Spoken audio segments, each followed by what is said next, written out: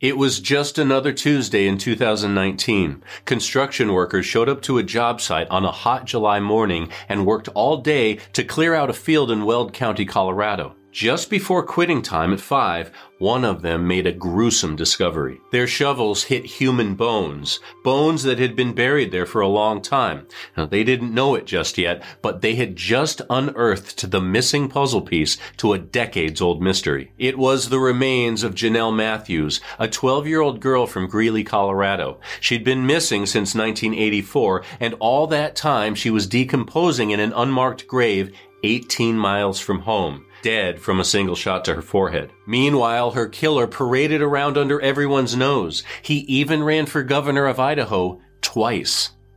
This is one unbelievable story.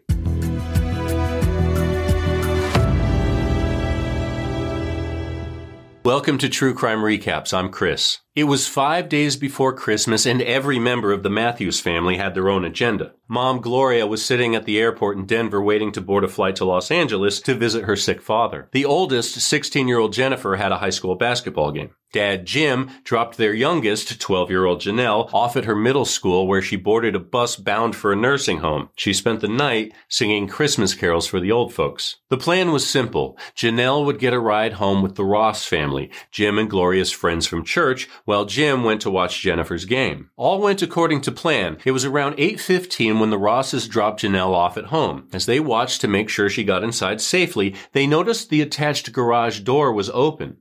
They figured, well, her dad must have forgotten to close it. But the Matthews lived in a safe little neighborhood, the kind of place where you could leave your garage open and only have to worry about unwanted leaves blowing inside. So the Rosses drove away without a second thought. Inside, Janelle kicked off her shoes and settled in front of the television. A space heater kept her warm, and the Christmas tree piqued her excitement for Santa. Just as she was getting into the TV show, the phone rang, and Janelle took a message for her father. He was the principal at a local school, and one of his teachers was calling out sick for the next morning. That phone call at 8:30 was the last time anybody spoke to Janelle. Jim got home at 9:30, and he remembers the exact time because a news radio program had just started. He walked in and called out to Janelle, but he never got an answer. She's probably hiding, waiting to pop out and scare him. Besides, he knew she was there. The TV and heater were on, her shoes were in the living room, and her favorite pillow was still on the floor, exactly where she'd always sit while watching TV. Next to the phone was her handwritten message from the teacher, but there were no other notes from her. So he took out wrapping paper, tape, and scissors and wrapped a present he wanted to take to one of the janitors at school the next day. After about 10 minutes, he realized there'd been no sign of Janelle. That's when he started to worry. His oldest daughter walked through the door around 10 p.m., and Jim asked if she'd seen her sister. She hadn't. Both girls were good about leaving notes if they left the house. It was just not like Janelle to get up and walk away without a word. Greeley police were at the house 20 minutes later. There was no signs of struggle inside, but there were shoe prints in the snow outside. Meanwhile, poor Gloria had no idea what was going on at her house. It was freezing that night, and several flights were delayed, including hers. She didn't land in L.A. until midnight and finally called home at 1 a.m. to let Jim know she was safe. He answered with the worst news a parent can hear. We can't find Janelle. Her heart fell into the deepest pit of her stomach. Her motherly instincts told her something was horribly wrong. Practically from the moment they met, Jim and Gloria had a vision for their perfect family. When they got married, they settled in California about an hour away from Los Angeles, hoping to raise 2 beautiful children. Their first daughter, Jennifer, was born in 1968, but Gloria struggled to get pregnant again. So they turned to adoption. The Children's Home Society of California paired them with a 6-week-old baby they named Janelle. Her birth mother, Terry Vieira Martinez, was only 13 when the baby was born. She put her up for adoption since she couldn't take care of the child, seeing how she was still one herself. But adoption can be a slow process, and as the Matthews moved through the system, Jim got an offer to teach overseas in Beirut. He didn't want to turn it down, so the Children's Home Society fast-tracked their application, and Janelle officially became part of their family, until she was ripped away from it on Thursday, December 20th, 1984. Police had two suspects in mind. When they learned about Janelle's biological mother in L.A., they put a secret tail on her for 6 weeks. It wouldn't be unheard of to think she drove out to Greeley to kidnap Janelle, but the officers following her didn't notice anything off. She was just an average woman living her life. Primary suspect number 2 was Jim. Why him? Because most violent crimes are committed by people you love, and he understood that and wanted the cops to investigate all possible suspects. They hooked him up to lie detector tests, but he had nothing to hide. After months in the hot seat, they stopped trying to find evidence against him that wasn't there. Unfortunately, they had no other leads to follow. Janelle's case got colder as weeks turned to months and months turned to years. Gloria turned to God. Meanwhile, Jim tried to accept the fact that he might never see his youngest daughter again. Aside from Jim and Terry, a third person of interest was on the cops' radar. A man who lived a couple of miles away from the family. At one point, he even went to their church, although by the time they moved into town, he had already been asked not to come back. His name? Steve Pankey. They couldn't tie him directly to the case, but he's been strangely addicted to the investigation since the day she went missing. Back then, the Pankey family was Dad Steve, his now ex-wife Angela, 2 sons, Mark and Carl. The oldest was 5, and they had 2 Great Danes, Marble and Butch. According to Angela, Steve usually left in the morning and came home between 4 and 11 p.m. She couldn't recall when he got home on the night of December 20th, but she did remember some strange behavior in the days before and after. You see, Steve was a horrible husband. Cruel, controlling, abusive. He wouldn't allow her to see her family, drive, or even watch TV or listen to the radio. In fact, TV, newspapers, and radio were strictly forbidden in the Pankey household.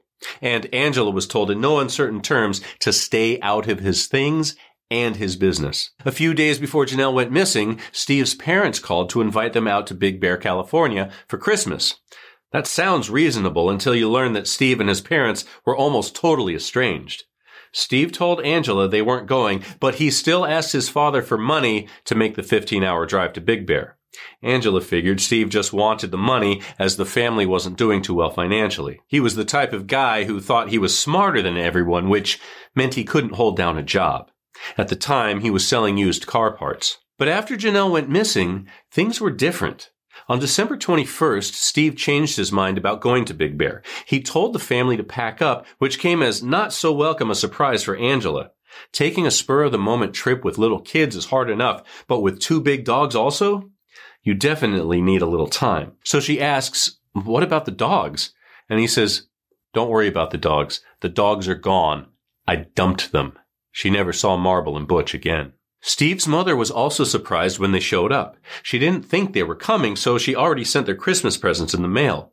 But the stay didn't last long. After getting into a fight with his father, Steve packed up the car and the family left on Christmas Eve. Angela remembers driving in silence until he asked her to find a news radio station, which was odd for a man who didn't allow such luxuries. When she landed on a station covering the tragic disappearance of a 12-year-old girl from Greeley, he told her to stop flipping. The story consumed him, and before heading home, he pulled over at a grocery store and told her to buy 2 newspapers. As he drove, he made her read articles out loud to him over and over. One from the Denver Post and another from the Greeley Tribune, both about Janelle's disappearance. When they finally got home, he randomly changed into overalls, grabbed a shovel, and said he needed to fix an issue with the septic tank. He began digging up the frozen front yard. Angela knew not to ask questions. She thought it was odd, though, as they'd just replaced the tank that year, and as far as she knew, there was nothing wrong with it. Later that week, she smelled smoke coming from the backyard. She walked outside to find Steve, once again holding a shovel, standing next to a car with flames licking at the seats. It was one of the many cars he owned for his car parts business. A month later, while everyone in Greeley was out searching for the missing girl, Steve got himself thrown out of church. Apparently, the pastor said he got a sign from God that Janelle would be found safe and sound. In response, Steve yelled, "False prophet," Then he stood up and went to the back of the church where he paced back and forth, repeating the phrase to himself until he was removed. The Pankey family left Colorado behind and moved to Idaho in the 90s. By then, Jim and Gloria had made their rounds on television, pleading for anyone with information to come forward about their missing daughter. Meanwhile, in Sun Valley, Idaho, Steve Pankey was getting more and more obsessed with the case as the years went by. One month, Angela found out they hadn't paid the rent. When she confronted Steve about it, he said the money went towards legal fees. What legal fees? He claimed the police were out to get him because he wouldn't tell them what he knew about Janelle without a deal for immunity. Angela asks, Janelle Matthews? To which Steve responds, Do you really think I would hurt her? She looked just like you. With that one statement, she knew her husband had something to do with that little girl's disappearance, or at least was hiding something crucial to the case. So she took matters into her own hands and marched down to the Sun Valley Police Department. She asked if her husband had in fact come in, claiming to have information on Janelle. Not only had he come in, but he'd already been to multiple police departments with the same deal. Information in exchange for immunity. Angela poked holes in Steve's alibi when she told police they'd left for his parents' house on the 22nd. Steve said they left on the 19th, thus putting them out of town when Janelle went missing. From there, Angela started reading up on the case. The cops asked her to make notes about anything that stood out to her, and one article jumped off the page immediately. It included a quote from the officer at the house that night. If you remember, they said there weren't signs of struggle, but there were shoe prints in the snow outside. Well, Angela said Steve told her someone took the rake out of the garage and raked over the shoe prints in the backyard, but that information was never made public. So how did Steve know? He said a cop let it slip out during one of his many visits to discuss the case.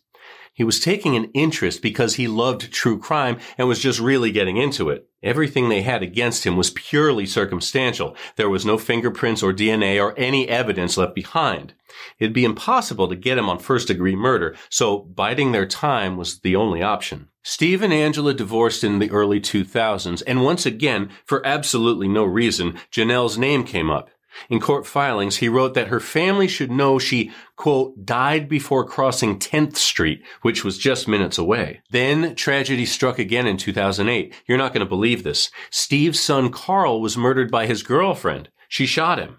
At the funeral, Angela and her sister recalled Steve looking at the urn and saying, I hope God didn't allow this to happen because of Janelle Matthews. 11 more years passed. Steve ran for Idaho governor twice, once in 2014 and again in 2018, and 3 times he tried to run for sheriff, even though he wasn't a police officer. It's very weird. Meanwhile, his letters to the DA's office about this case started to get returned to him unopened. By 2019, Jim and Gloria were retired and living in Costa Rica, but they were starting to think they should move back to the U.S. to be closer to Jennifer, who was living in Washington State. As they got their Costa Rican home ready for sale, they got the call they'd been waiting for.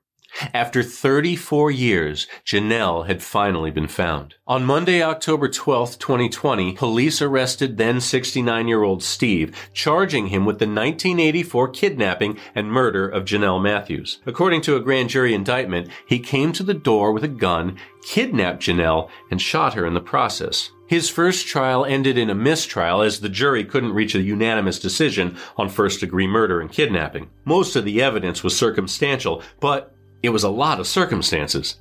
70 pages worth of the bizarre things he said and done to law enforcement, his wife, random people.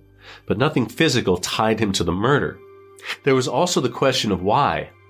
What was his motive for killing a girl he didn't even know? Maybe it comes back to what he told his wife. Janelle reminded him of her, which is concerning. But the guy was a true crime fan. Not that that makes you a killer, obviously. I mean, we're normal. But since he knew the husband is always the first suspect, maybe he didn't think he could get away with killing his wife, so he targeted Janelle. And the family lived on the route to her middle school, and he may have seen her walking home. Or at church. And get this, the man who drove her home that night, the Rosses, well, he was a former supervisor of Steve's, and Steve apparently hated him. At one point, he told police the man should be a suspect. Maybe he was trying to frame him. We may never know because Steve still insists he's innocent, and all that talk about knowing something about the case was just his way of getting attention. He made it all up. But over the years, his statements implicated him repeatedly. In Steve's second trial in the fall of 2022, the jury was convinced and found him guilty with life in prison. And at 71, it's hard to say how long that life will last. But he's not worried about burning in hell. He claims he's a good Christian and he's going to heaven because he's innocent. So, what do you think of this unusual case?